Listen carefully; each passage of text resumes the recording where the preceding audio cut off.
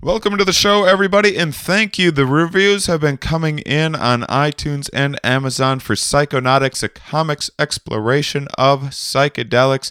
If you haven't had a chance to see it, rent or buy today on iTunes or Amazon. There's also, if you go to psychonauticsfilm.com, there's a myriad of other, you can check it out on PlayStation, Xbox, a bunch of other things like that. So you may have other options out there, especially if you are trying to watch internationally.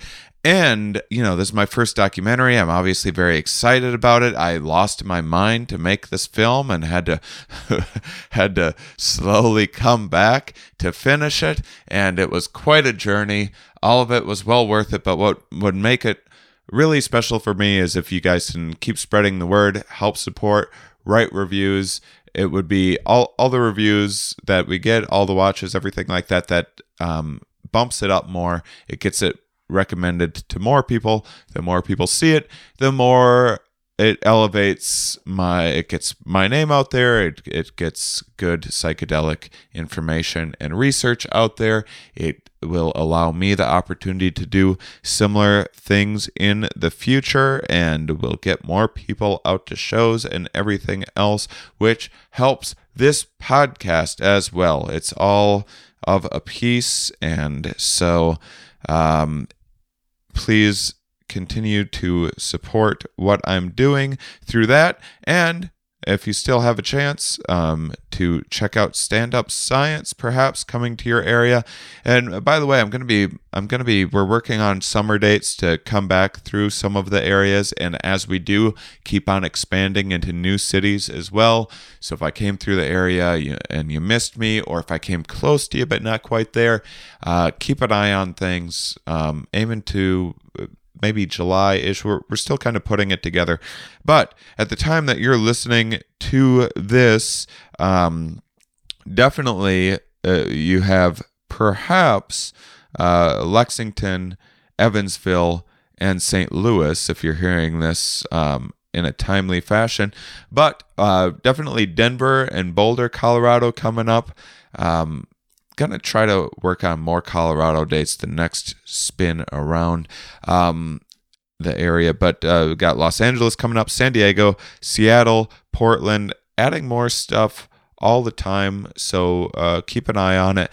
The stand-up science tour has been absolutely great, and I'm still learning and getting better. I'm learning what academics do best, what subjects do best, and just kind of fine-tuning the show.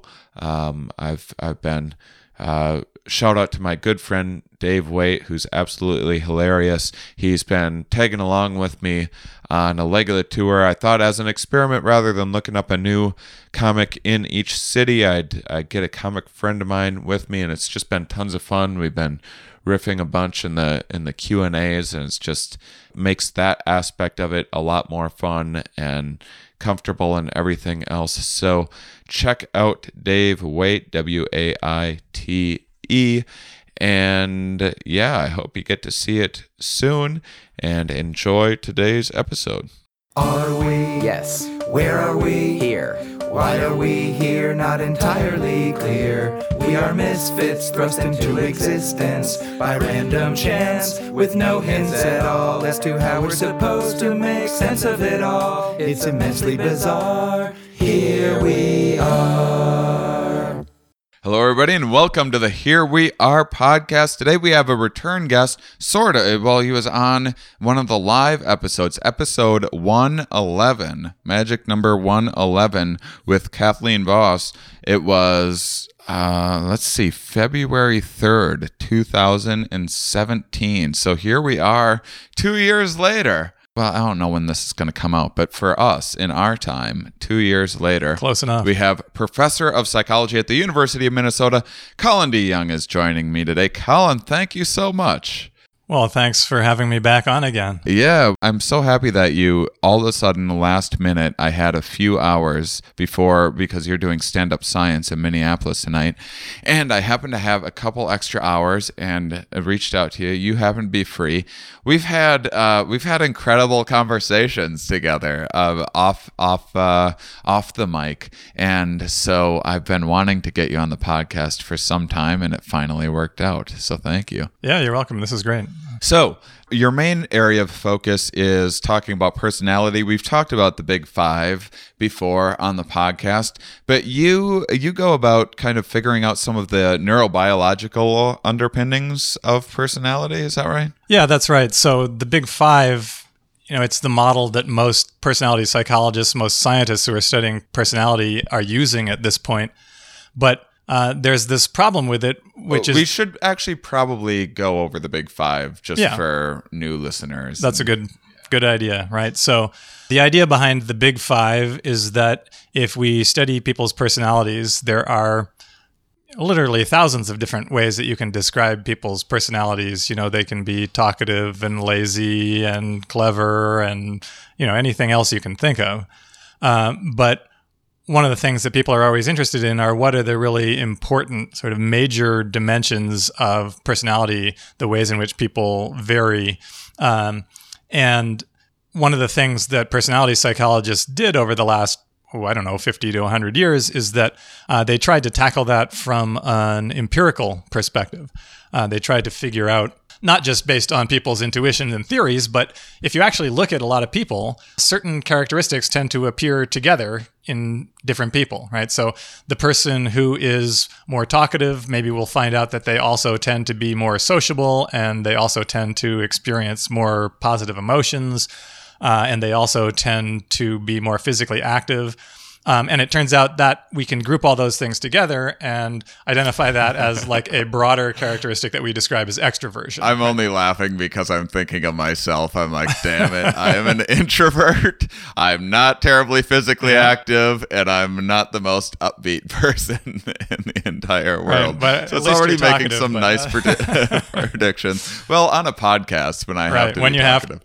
Yeah. Well, you do it for a living, right? You talk for a living. Yeah, but it's a very controlled thing. I get up there. It's like a specialized niche. And then off stage, I shut it down. Yeah. Well, we could talk about that too. There's this idea that a psychologist named Brian Little came up with this idea that people can occasionally engage what he described as free traits, like a pun on free trade, right? But the idea being that you have these general tendencies, but sometimes because of certain circumstances or certain goals that you're trying to achieve, you can act out of character in that particular circumstance, right? So let's say, somebody who's an introvert generally gets a job in sales, or they get a job as a stand-up comic, sure. Right?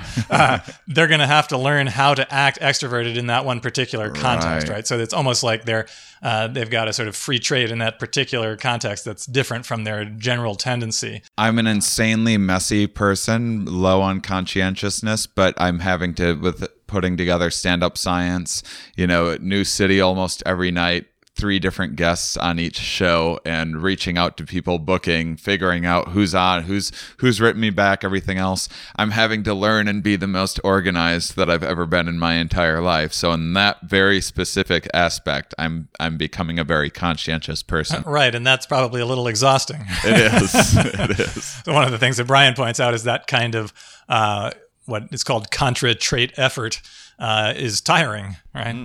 I like that, contra-trait effort. Yeah, so if you have to act in such a way that is really counter to your natural tendencies, it tends to be hard work. There was a funny study that was done actually about this with extroversion, where they had people assigned to act extroverted or to act introverted, and what they found was that it was a bit difficult for the introverts to act extroverted, like to force themselves to talk more and to be more socially engaged and these kind of things. But what was really hard was for the extroverts to shut up. You can't shut them up. Oh my God. That is because I have a little bit of a beef with like people that are way far on the extrovert side sometimes drive me a little crazy. It's a little bit of a personality. Careful, because I'm pretty high on extroversion. Well, I like talking, but not off the charts. So sure. I'm thinking of like the people at my CrossFit gym that are just. Well, that's not extroversion. That's the problem. There is that they joined a cult. Yeah. That's maybe I just don't like cult-like behavior. But that's hilarious that an inactivity, like not taking an action, like shutting your mouth. The inhibition of like holding yourself back when all you want to do is run your mouth can be even more tiring and difficult than forcing yourself to, speak up or actively engage in something. That is a foreign concept to me because a lot of small talk is very labored for me. But it seems like for some people, they just can't shut it. Huh. Yeah. That's fascinating. Huh. All right. So what are the 5 dimensions? Okay. So we've already mentioned 2 of them just in passing. So one of them is extroversion, and we've already given a pretty good summary about the kinds of things that involves. You mentioned conscientiousness, and so that involves being organized and hardworking and we're just responsible in general, versus on the other end of things being unreliable and lazy and impulsive and disorganized, right? Yeah, that's me. Yeah. Anyway, then there is neuroticism, that's always the one that I get the most confused by of all the traits. It seems like the foggiest in my mind of like trying to picture what that looks like. In a person. That's interesting because in a lot of ways it's one of the easiest to picture. I think part of the problem is the label, because that word neuroticism, that dates back to Freud. It's got a lot of baggage. When modern personality psychologists talk about neuroticism and say somebody's neurotic, they don't mean the same thing that a Freudian psychoanalyst means. I see. It's not loaded with ideas about like unconscious conflicts. And those things might be relevant to somebody who's neurotic in the modern sense, but it's really a simpler and broader term than that. All it means is the tendency to experience negative emotions of all different kinds. Oh. Yeah. I guess I didn't realize that's all it is. Yep. Huh. And so some people change the label and call it negative emotionality just because that's a lot more straightforwardly what it means in the modern sense. And so basically the idea behind neuroticism is that, unfortunately, people who experience one kind of negative emotion are typically prone to experiencing all the other kinds as well. So if you're somebody who tends to be anxious, you're more likely to experience depression and anger and irritability and just general sort of mood swings and emotional lability. So, it's unfair in a way. If you get stuck with one of those, you're likely to be stuck with a whole bunch of them. I'm right in the middle. Yeah, so am I, actually. I'm average in neuroticism, yeah. So you've got your negative emotions associated with neuroticism. You've got the kind of activated, high-level positive emotions like joy and excitement. Those are associated with extroversion. So there's a way in which extroversion and neuroticism are kind of complementary. But they are separate traits. That's important, too, because you can have people who are neurotic extroverts. And actually, in my experience, those people are the people who are the most likely to be confused about their own personalities. So, what do you mean by that? Well, I'll give you an anecdote. So I had a friend when I was in graduate school who was, she was a great cook, for one thing. She lived downstairs from me, so I got to eat all kinds of delicious leftovers. But one day she said to me, I just don't know if I'm a happy person or not. And I thought to myself, well, that's because you're a neurotic extrovert. So she was one of these people, it was just like her life was an emotional roller coaster because she was super extroverted. She loved people, was super talkative, and had all these sort of positive emotions and would get really excited about things. And, oh, this is a great idea. Let's do this. Oh, we're going to do this. We're going to do that. And then a minute later, she'd think of something and would be like, oh my God, this isn't going to work. Oh, this is terrible. Oh, I'm so worried about this. It's not going to work, right? So she would swing between these extremes of being really excited and having a lot of positive emotion, but then was also really susceptible to feeling like things were threatening or uncertain and then experiencing a lot of negative emotion. So I think for people who have those kinds of, intense swings, it's hard to figure out sometimes, like what are they like in general, because we think of those things as contradictory, but Sorry to cut you I off. was just going to say, as personality tendencies, you can have both. What if you're low? What if you're an introvert but high in neuroticism? Is it? If you're an introvert and high in neuroticism, then you're likely to be a bit depressive. That's like the major. You meant what if you're low in both? Yeah, low in both. Yeah, so you're low extroversion but also low neuroticism. So then you're the kind of person who's just kind of quiet but solid, right? It's like you're not worried. You're not. People might think that you're inhibited or something, but you're not really. You're just not particularly motivated or engaged by things. You might be somebody who's like generally seen as very calm, or somebody who's like a real, rock to lean on, because you're not out there like getting in trouble or getting involved in all kinds of crazy things, but you're also, it's not because you're worried about it. It's just because you're not that motivated or, just active in general. I think that's my goal, is to be that. How flexible are some of these traits? Well, that's a really good question, and that's one of the questions that I always get when, I tell people that I'm a personality psychologist. It's like, can I change my personality? Or sometimes it's, can I change my boyfriend's personality? But they can change, right? This is what I always tell people is that personality traits can change. Even in adulthood, they can change, but they're not likely to change dramatically. They're not likely to be easy to change. They're probably not going to change quickly unless somebody has some kind of really traumatic experience and suddenly becomes a lot more neurotic. And so, if you have a goal of becoming less neurotic, good luck. It's going to be difficult. Maybe do some therapy. I mean, one of the interesting things about personality change, there was just a big study that was a meta-analysis, which means that it's aggregating basically across a whole lot of individual studies and doing a kind of quantitative assessment of across many different studies of the same thing. What kind of evidence do we have for some particular phenomenon? And this study was basically looking at all the different studies that had assessed whether personality changes after different kinds of therapy. And so it was looking at psychoanalysis. It was looking at treatment with pharmaceuticals like antidepressants. It was looking at standard kinds of like cognitive behavioral therapy, which is pretty much the most common type of behavioral therapy that there is today. And what they found was that consistently across all different types of therapy, there was personality change as a result of therapy. And the largest amount of change was actually in reducing neuroticism. The other personality traits tended to change a little bit, but the one that really showed the most change was neuroticism, which makes a lot of sense, right? Because if you are in therapy, it's probably because you're suffering emotionally. And so the good news is that for a reasonably large proportion of people, undergoing therapy does tend to reduce their neuroticism. In other words, their general tendency to be, miserable, experiencing negative emotions of various kinds. I feel like when I'm exercising regularly, I'm lower in neuroticism. Yeah, no, that's a really great point. And I have the exact same experience. If I don't get cardio exercise on a reasonably regular basis, I get irritable. I get just more kind of emotionally volatile. That's where I'm at dissatisfied. Now. I've fallen out of it. I just got myself a treadmill at the beginning of this winter because, we're here in Minnesota. Winter this year decided it was going to start at the end of September.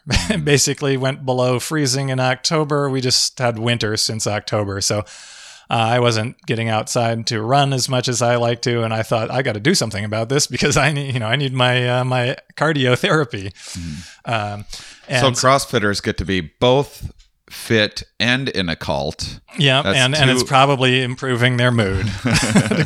Damn them. Yeah. So, a question that's slipping my mind, but it'll come back to me. In the meantime, we still need to cover... We've got two more traits. Agreeability and openness, correct? That's right. Yeah. Oh, that just came back to me. Should we do it? Sure, why not? Is there... Because it seems like a lot of these traits... you can see pros and cons to being one way or another in various situations. Right. What about neuroticism? Is there any? Yeah, that's a really good question because there's a sort of general debate among people who study personality, and especially links between personality and risks for different forms of mental disorder, or mental health problems. And the debate is about how much is there what's called bipolarity, which means that there might be risks from being high in a trait, but there also might be risks in being low. And for a lot of the traits, you can find risks at both ends, right? So people who are low in conscientiousness are more at risk for a lot of different mental health problems, depression, anxiety, substance use problems, all kinds of, impulsivity. Not talking about anyone in particular. Yeah, law breaking, all kinds of problems. But people who are high in conscientiousness, who are really high, and especially in the orderliness component of conscientiousness, are actually more at risk for compulsive problems, things like obsessive compulsive personality disorder, things just related to like rigid perfectionism and just getting themselves in trouble basically by being overly conscientious. I do not have to worry about that. But it's been actually very difficult to find problems associated with being low in neuroticism. And I think maybe the closest that we've come is if you get people who have what's described as psychopathy, where they are extremely callous, fearless, they're likely to hurt other people. Like prison populations are disproportionately represented by people who can be diagnosed as psychopaths. They probably have low levels of neuroticism, at least the component that's about being anxious or fearful. They often have bad tempers, right? So they've got at least that one component of neuroticism. But so I guess one problem about being they feel great about themselves. Yeah, typically they do. I mean, they might not be happy about the fact that they're in jail, but it's like that's other people's fault. Right. Yeah.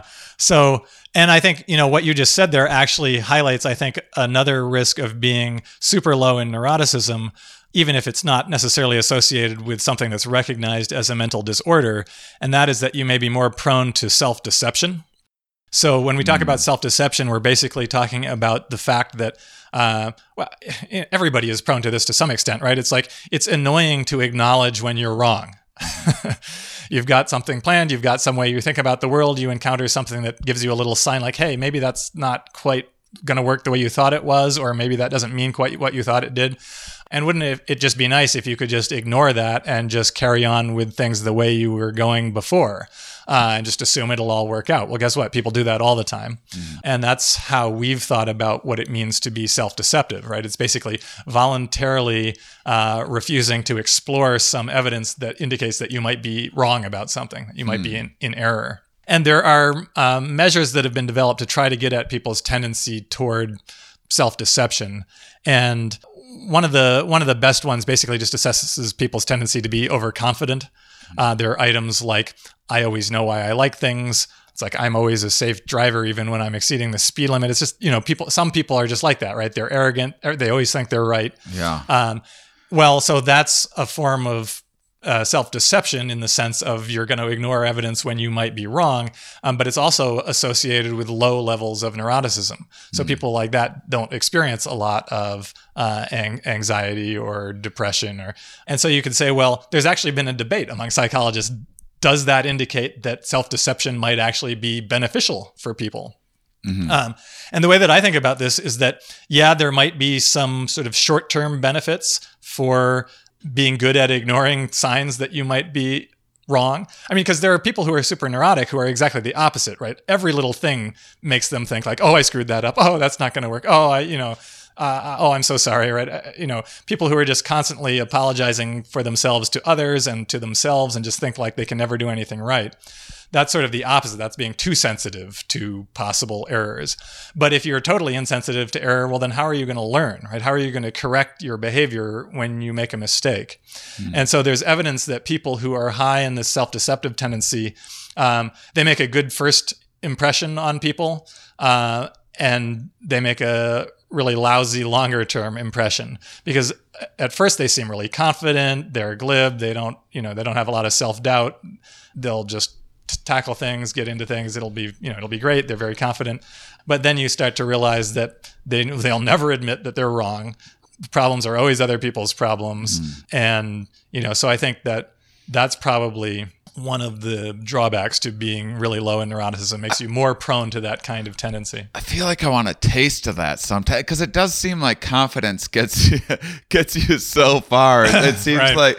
like any CEO or whatever can just, a lot of them just earn their position just through sheer will of confidence, of just sounding like they know what they're talking about. Well, there's a reason that cocaine and alcohol are popular. Yeah. You've got the alcohol takes away the anxiety and the uncertainty, and the cocaine ramps up the confidence and the go get it kind of peanut butter and jelly. Yeah, right. Perfect combination. they were made for one another. Yeah. Hey, I'm Andy. If you don't know me, it's probably because I'm not famous. But I did start a men's grooming company called Harry's. The idea for Harry's came out of a frustrating experience I had buying razor blades. Most brands were overpriced, overdesigned, and out of touch. At Harry's, our approach is simple. Here's our secret. We make sharp, durable blades and sell them at honest prices for as low as $2 each. We care about quality so much that we do some crazy things, like buy a world-class German blade factory. Obsessing over every detail means we're confident in offering a 100% quality guarantee. Millions of guys have already made the switch to Harry's, so thank you if you're one of them. And if you're not, we hope you give us a try with this special offer. Get a Harry's starter set with a 5-blade razor, weighted handle, shave gel, and a travel cover, all for just $3 plus free shipping. Just go to harrys.com and enter 8989 at checkout. That's harrys.com, code 8989. Enjoy! Hey guys, Randy and Jason here, and whether you're working from home or working on your fitness, you want what you're listening to be what you're listening to. Yeah, you don't want to catch like glimpses and little snitbits of like what Snitbits? you know what I'm talking about? Tidbits of what your kids are listening to or anyone else. Everyone needs a great pair of wireless earbuds, but before you go dropping hundreds of bucks on a pair, you need to check out the wireless earbuds from Raycon. They're amazing. I've got my Raycon earbuds. They cancel out everything. Raycon earbuds start for about a half price of the other ones, premium wireless earbuds on the market, and they sound just as amazing as the top audio brands. The newest model, the everyday E25 earbuds are their best ones yet. Jay, I love these so much. I'm using it nonstop, Brad. 6 hours of playtime, seamless Bluetooth playing, more bass, more compact design, gives you a nice noise isolating fit. I like that if you have one of them in, you can just use one of them for They're a second. stylish and discreet. I love these so much. Now's the time to get a pair of the latest and the greatest from Raycon. Get 15% off your order by raycon.com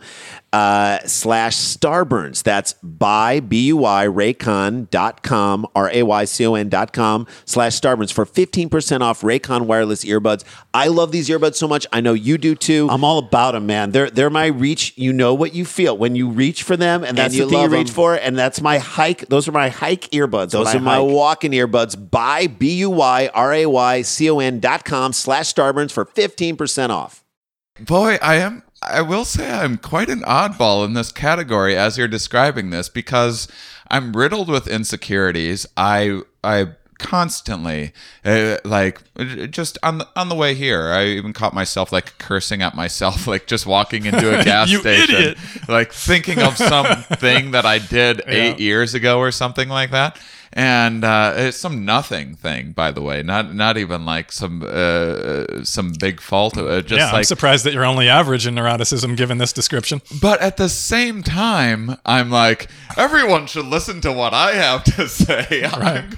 I'm going to pursue for a living, standing in front of people, thinking my ideas are more important than other people's. So it's a strange. Yep, you're an odd fellow.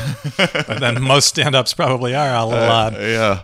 Huh. I mean, and one thing that I think is important to add into the mix here is that you are undoubtedly extremely high in one of the other traits we haven't mentioned yet, which is openness to experience, right? I got openness for days. Right. And that's actually really important relative to what you're saying, because I think there are sort of two different kinds of confidence. And one is about what you can do in a kind of like active, social status kind of way, like the CEO that you're describing, or the serious athlete, or anybody who's basically got one of these kind of extroverted pursuits, right, where they go out there and they go get them, right? But there's also a certain kind of confidence and approach tendency that's associated with being high in openness, and that's a more kind of cognitive exploratory tendency.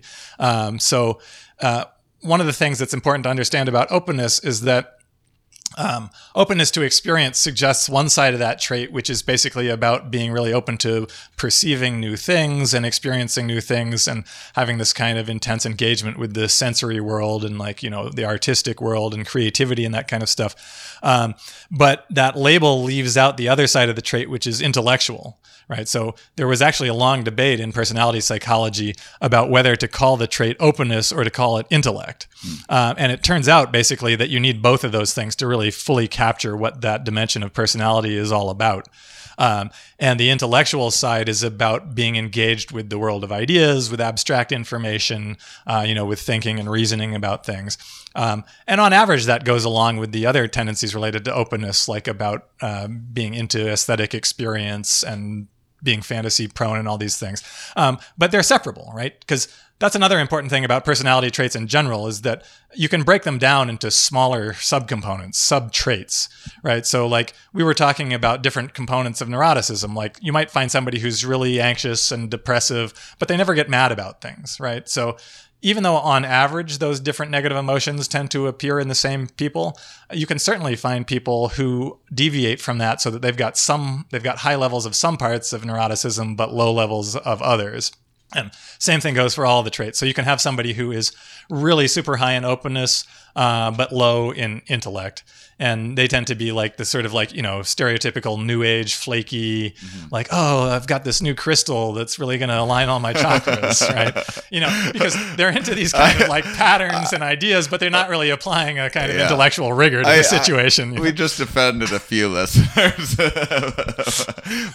Well, I don't mind. No, I'm just kidding. Yeah. But they should take heart because there's a place for these kind of exploratory ideas, because if everybody only stuck with the ideas that made sense right now, then we'd never learn anything new. Right. So you basically have to be willing to accept that you're going to get some things wrong in order to potentially occasionally get some really new insight that's right. Right. But anyway, fucking crystals, though. Fucking crystals. Honestly. Well, but, it's because everything's made of energy, man. I know. You would think I've done enough psychedelics to maybe be like, oh, listen to some crystal talk. I can't take it. Well, I have no time for it. Until you actually hear the crystals talk, you're just not going to have enough respect for them. I know. Apparently not. So we still have agreeability. Yeah. Well, we usually say agreeableness. Oh, agreeableness. I don't know why. Some people are prone to saying agreeability. I know this one old personality psychologist who sort of got on board even before the Big Five was a thing. And he's got his own system, so he doesn't really like the Big Five that much. But whenever we talk about it, he talks about agreeability. And I don't know where that comes from, because the word that most psychologists use is agreeableness. Now I got to retrain myself to say agreeableness. It doesn't really matter. It probably means the same thing, right? And it's kind of an unfortunate label anyway, because it's not just about the tendency to agree with other people.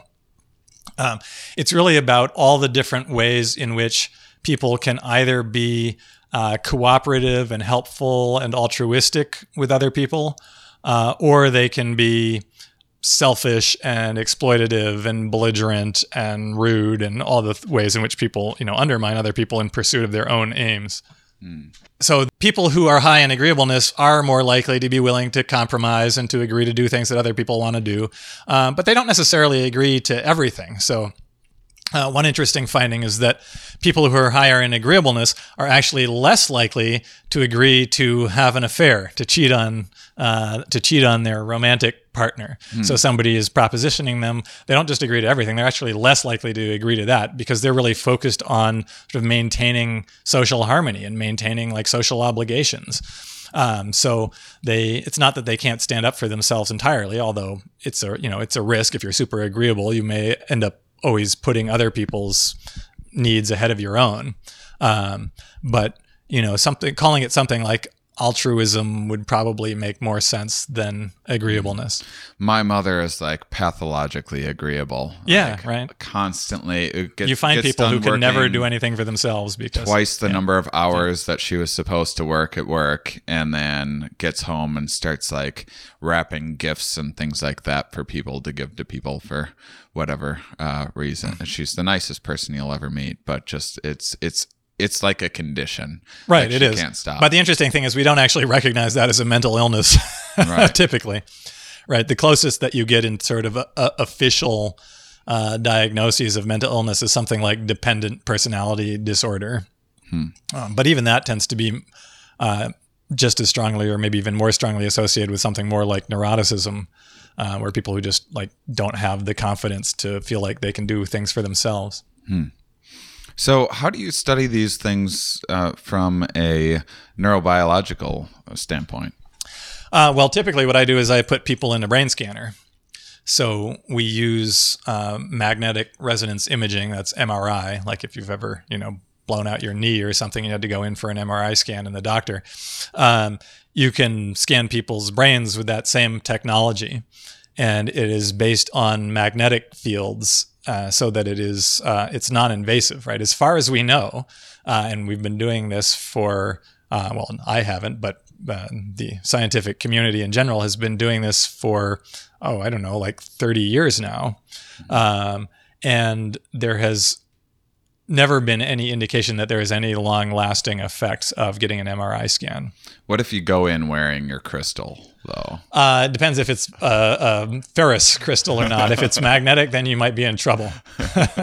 So you have to actually screen people very carefully to make sure that they don't have bits of metal in their bodies when you put them in an MRI scan. So, for example, one potential problem is people who have ever done work with metal, like metal work, because you might end up with a little tiny fleck of metal in your eye that is like so tiny that you could never even detect it.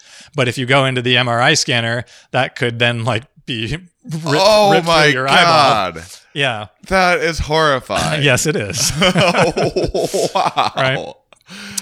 And you can't go in there wearing like, let's say, an underwire bra, because that metal in that is likely to create a circuit that heats up because of the incredibly strong magnetic fields. You can get like a 3rd-degree burn from your bra wire.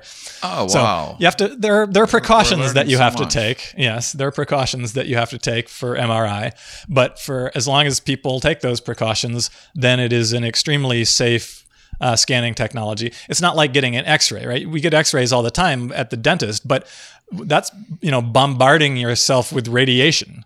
That is not really very good for you.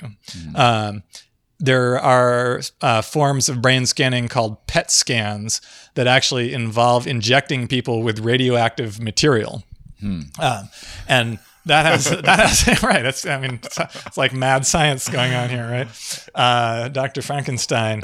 But the reason that you would do that is that you can create a substance that a chemical that binds to a specific brain receptor. For example, like let's say I want to know how many dopamine receptors you have, or how much density you have of dopamine receptors in different parts of your brain. I can inject you with this substance that then goes and binds to the dopamine receptors, and then because it's ever so slightly radioactive, it's going to be emitting a signal. I can put you in a PET scanner, scan you for 20 minutes, and then I can see basically where in your brain that signal is coming from.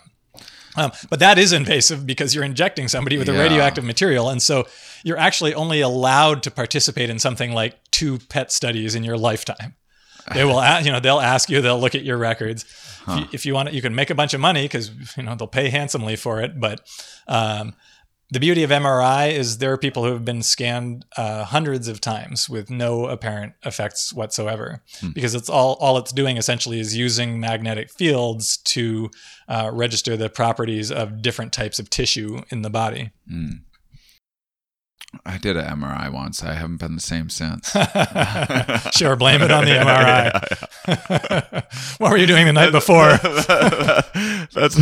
That's what I'm going to do, is blame most of my problems on a minimally invasive MRI or non-invasive, I guess.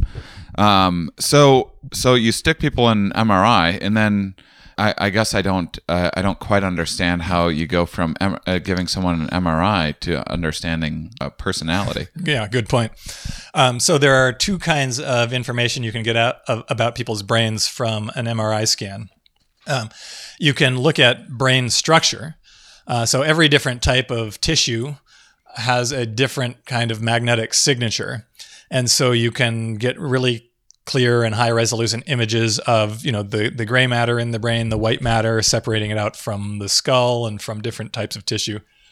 And then the other thing that you can do is to actually look at how the brain is functioning in real time. That's sort of the really crazy and exciting part of that technology. That's known as functional MRI, fMRI. And that takes advantage of the fact that your brain uses a lot of energy. So I don't remember the exact proportion right now, but your brain uses a really disproportionate amount of the body's energy given its size. I want to say 20% or something. 20% was what was in my head too, so maybe that's right. Yeah, that's definitely, at least in pop science books that I've read, I've heard that number a lot. Yeah, well, it's at least 20%, and it's less than 20% of your body size or mass. Mm-hmm. So the brain is an expensive organ, and all that information processing, all those neurons firing like crazy, that's taking a lot of energy. And so that means that energy has to be delivered. And how is energy delivered? It's delivered through the blood, right? So you've got blood flow to parts of the brain that are more active.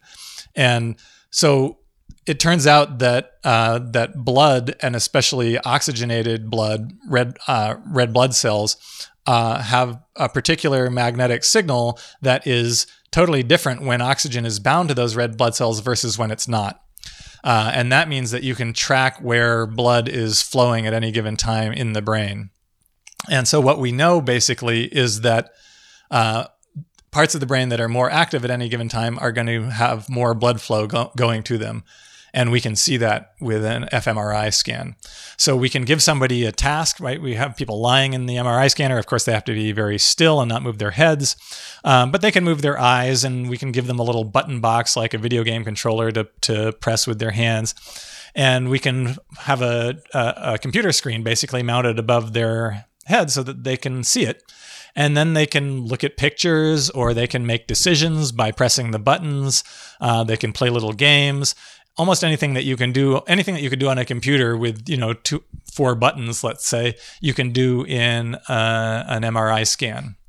So that means that we can actually see what parts of people's brains are active when they're engaged in these different tasks.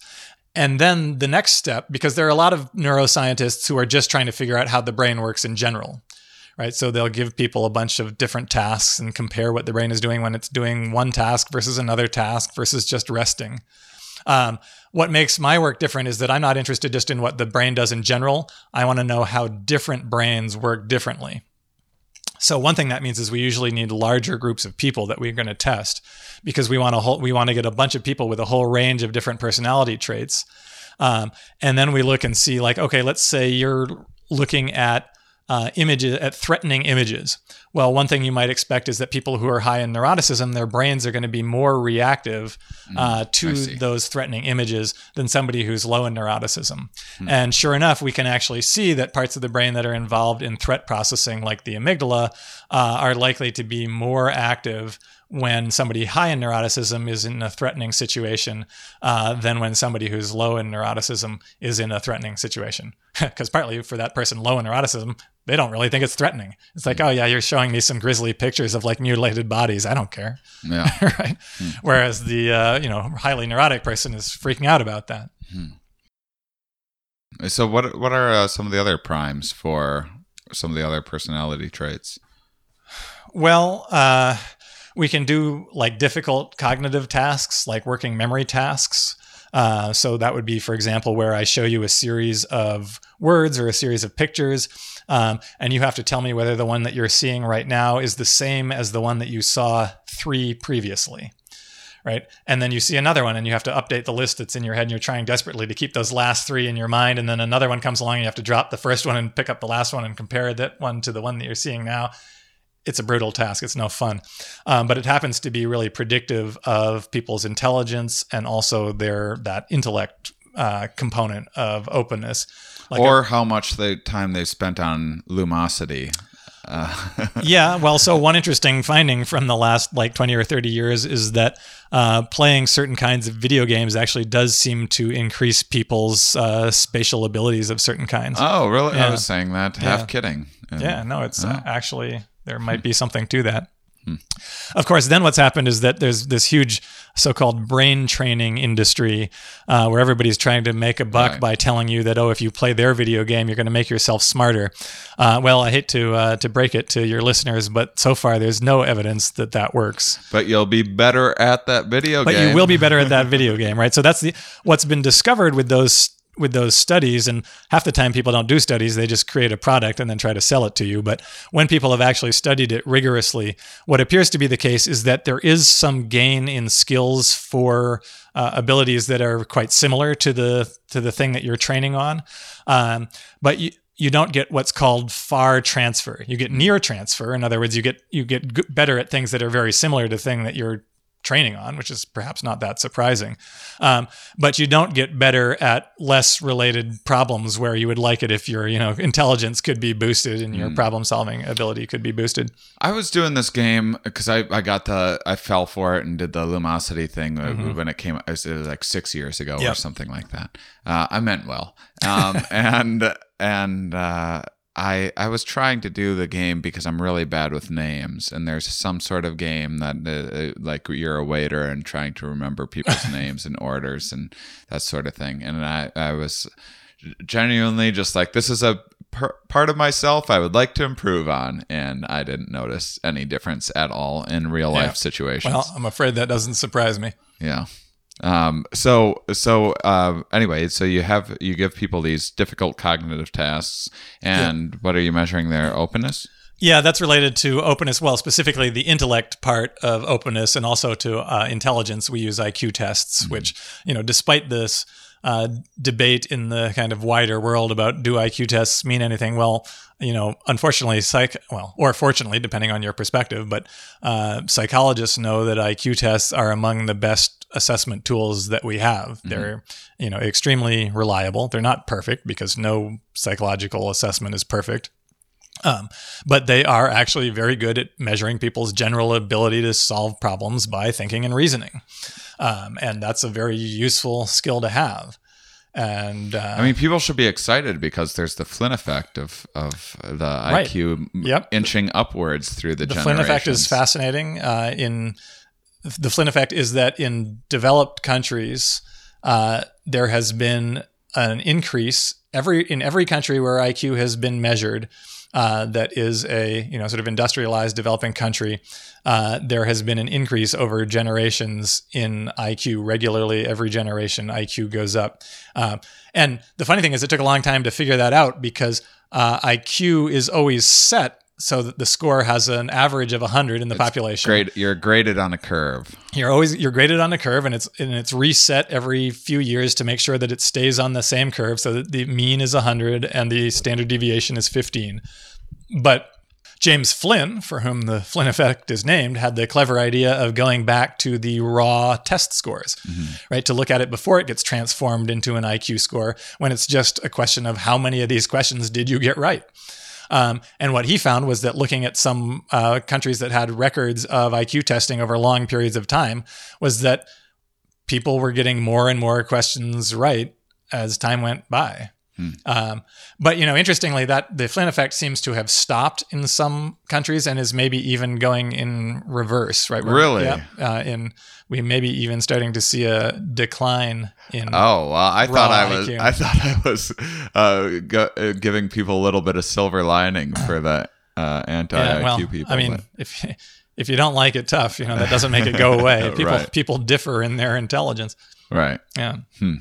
So you do the primings, but you give people these cognitive tests, and so you're basically measuring where complicated cognitive tasks are taking place in the brain? Yeah, what are the brain networks? That's one thing that's come out in neuroscience in the last, let's say, 20 years, that we've moved from a kind of modular way of thinking about how the brain functions, where we think like, oh, what section of the brain does this task happen in, to realizing that pretty much all tasks require complex networks of different brain regions. So we're not just focusing on a particular region, we're focusing on the way different regions of the brain actually interact to get things done. And some of the most interesting work going on now, I think, is actually studying what are the different networks in the brain that are sort of consistently interacting with each other to carry out these different types of tasks. And some of the work that's been going on in my lab in recent years has been trying to identify different brain networks that are associated with different personality traits. So, for example, we just published a paper last year where I think we have identified a brain network that's associated with conscientiousness.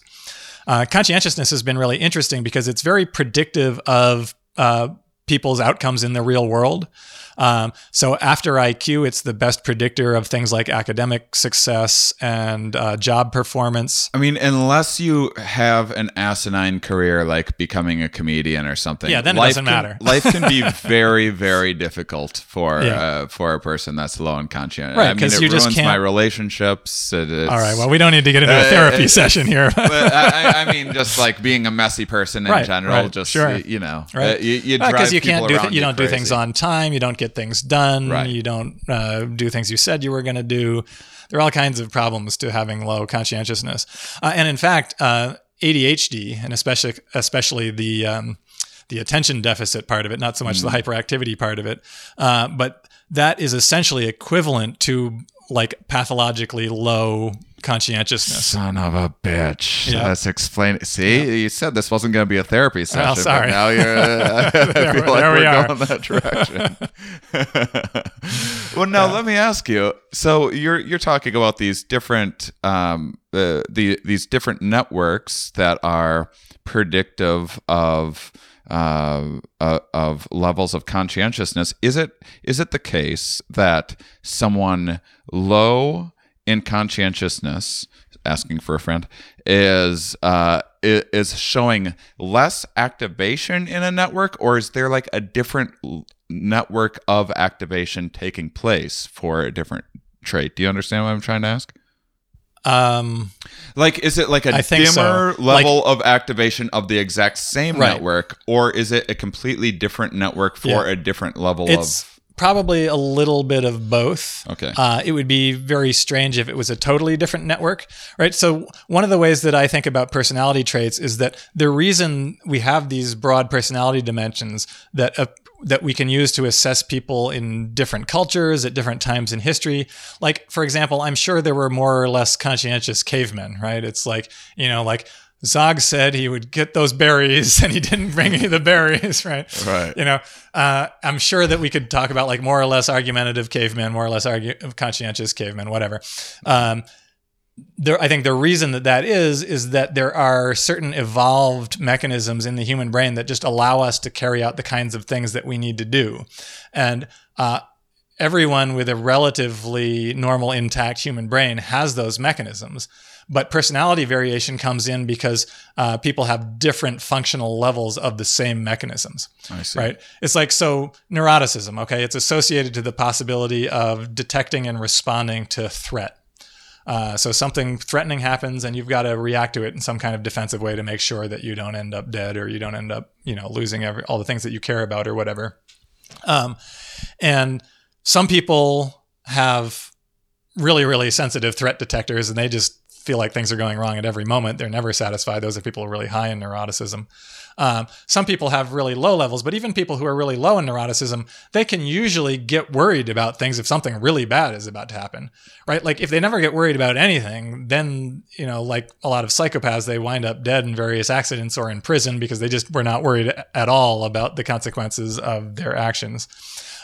So the basic idea is that everybody's got this threat detection mechanism and it's just, it's set at different levels of sensitivity for different people.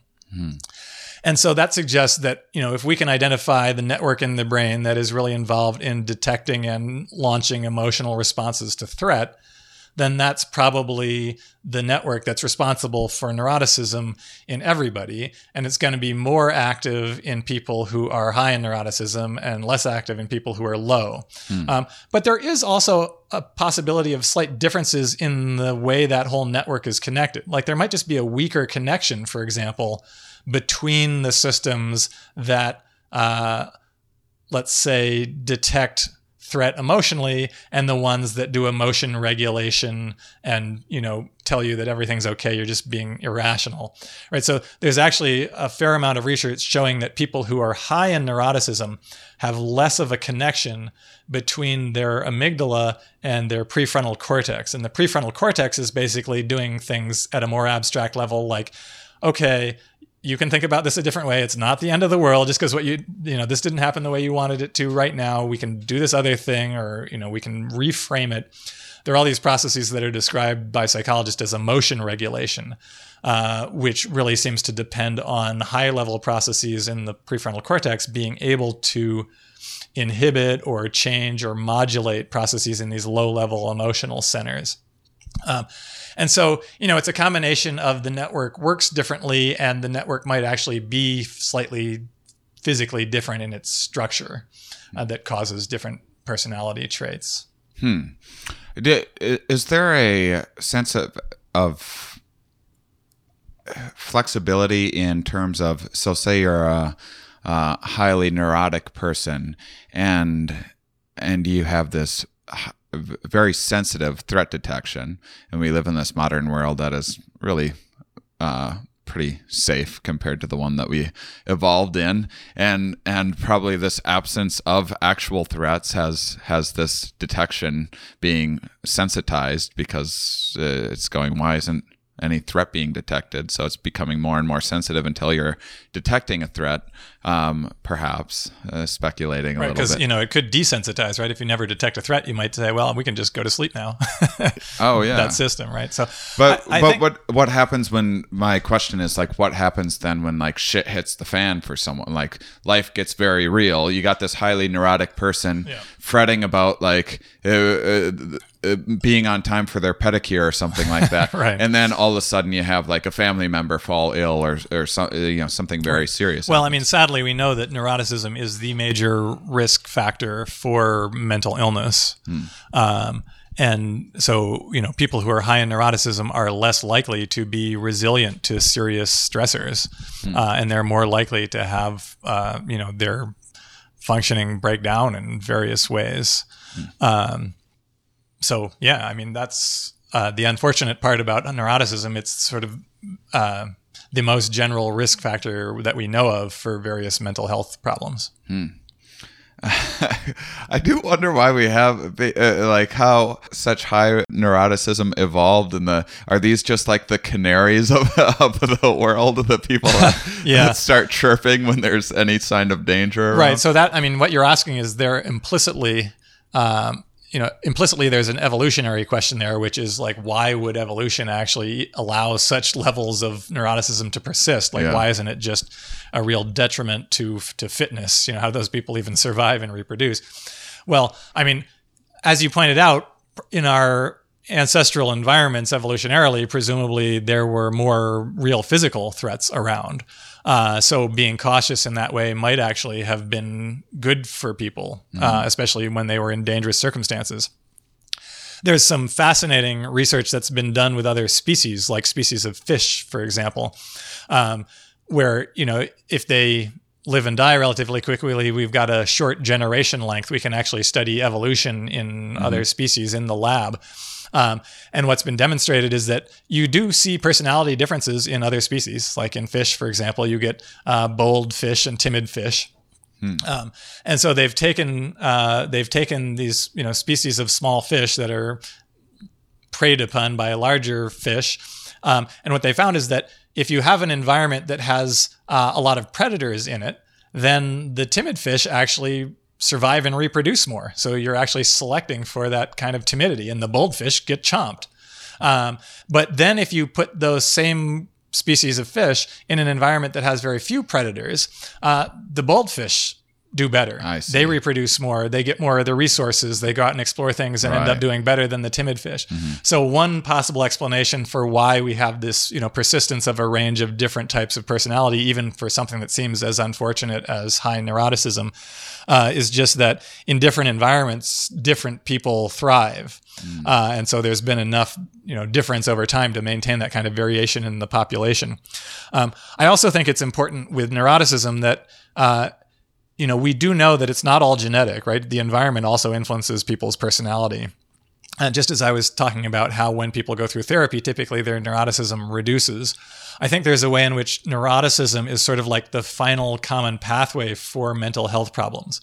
So no matter exactly what kind of problem that you're having, if it's making your life dysfunctional and fall apart in various ways, it's probably going to be boosting your levels of neuroticism, because you're going to be experiencing more and more negative emotions as things just aren't working, as you're not able to pursue the goals that you're trying to pursue, or to, just meet the basic human needs that you have.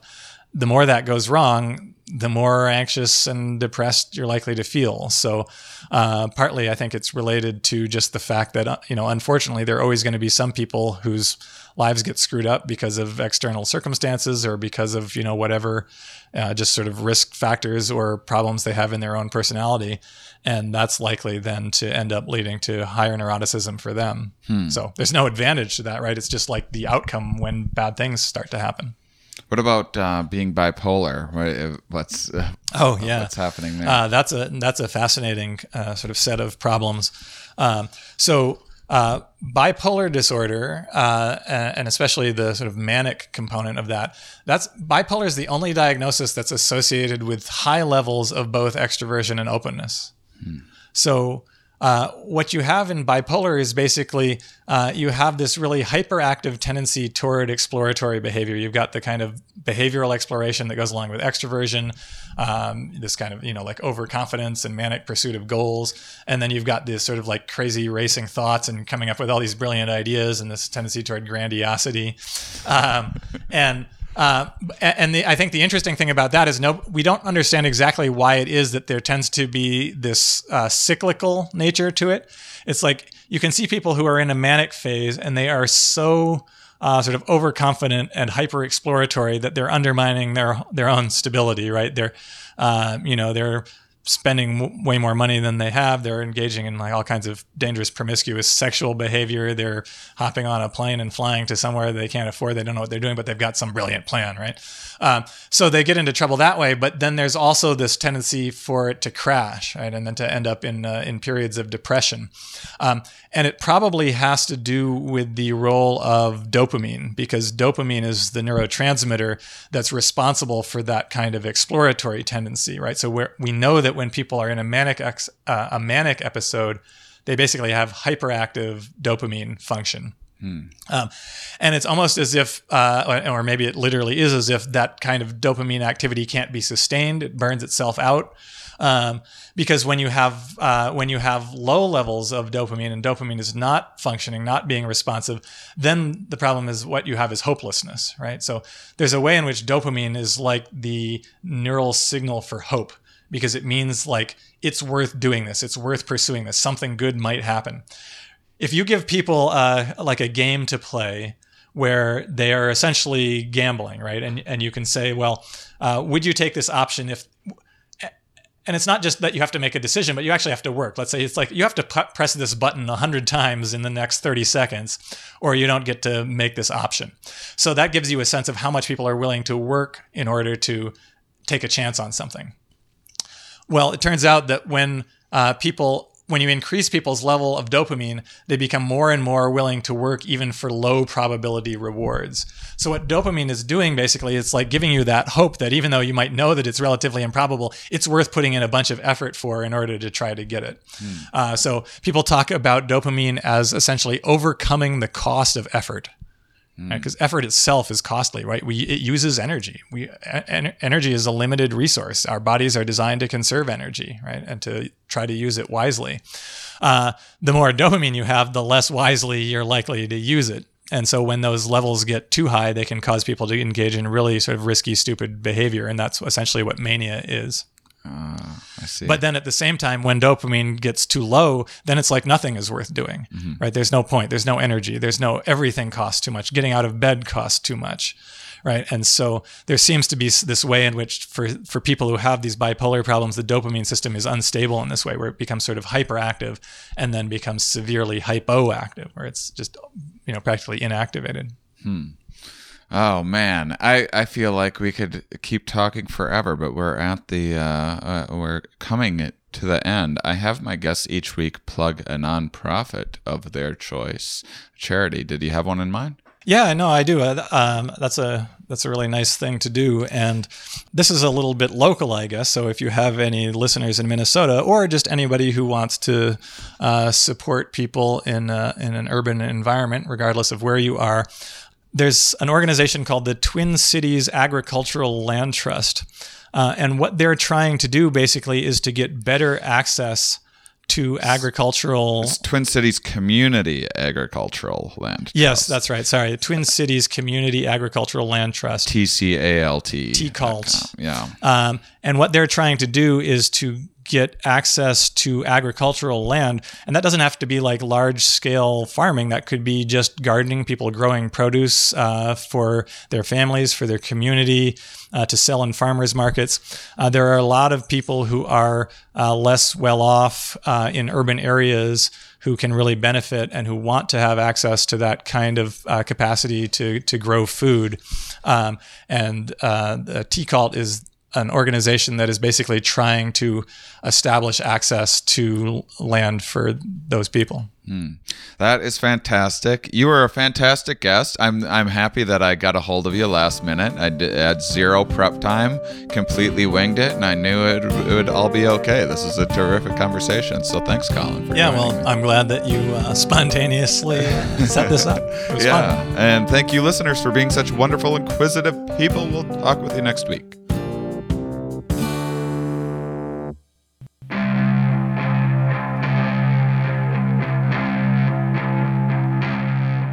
Next week on the podcast, I'm in Pittsburgh talking with Morgan Worthlin. We're talking about the evolution of complex behaviors and the synthesis of comparative genomics and experimental neurobiology. All right, that sounds a little complicated, doesn't it? Just a tad, maybe. Well, we're going to be talking about bird songs and how they relate to human vocalizations.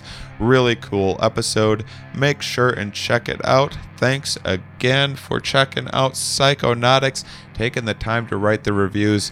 Guys, I could not stress this enough. That little bit of time out of your day. We live in this world now where you got to review every gosh darn thing, and everyone wants a review from you. And you don't have time to write a review for everything. You got to be selective. And I hope that you enjoy this podcast so much that you're like, yeah, I'm going to take that extra minute or two and write a review to check out Shane's documentary Psychonautics. That will help bump everything up. It'll get recommended to more people, and I'll get to make more documentaries and do similar things like this in the future. This is all, trying to make education entertaining. That's my mission. It's not the easiest thing that I've ever done in my life. Making it entertaining is one thing. It has its own set of challenges, but getting people interested, getting the word out there, building a fan base, getting people out to shows, getting people to listen to this podcast, to watch the documentary, that is such a huge piece and many pieces of this infinitely complex puzzle that I really, really need all the help that I can do. And that's, as someone who is a believer in what I'm doing, that's something that you can do, something that you have control over, is to spread the word a little bit, write a review. And man, you're sitting there, you've never written a review for anything before, and you're just such a big Here We Are podcast fan, a Shane Moss fan, that you're like, what the heck? I'm going to get out there. I'm going to write multiple reviews. I'm going to write a review for the Psychonautics documentary on iTunes, on Amazon. I'm going to write a review for the Here We Are podcast. Maybe even write a review for one of the old albums while I'm at it, while I'm just on this crazy reviewing streak. Maybe that's what you're going to do tonight. Maybe you're going to do it right now. I can see you doing it. I believe in you. It's going to help me out so much. So thank you in advance for reviewing everything that I've ever done in a positive way and helping spread the word. You guys are awesome. Those of you that listen all the way to the end, you are, of course, my favorites.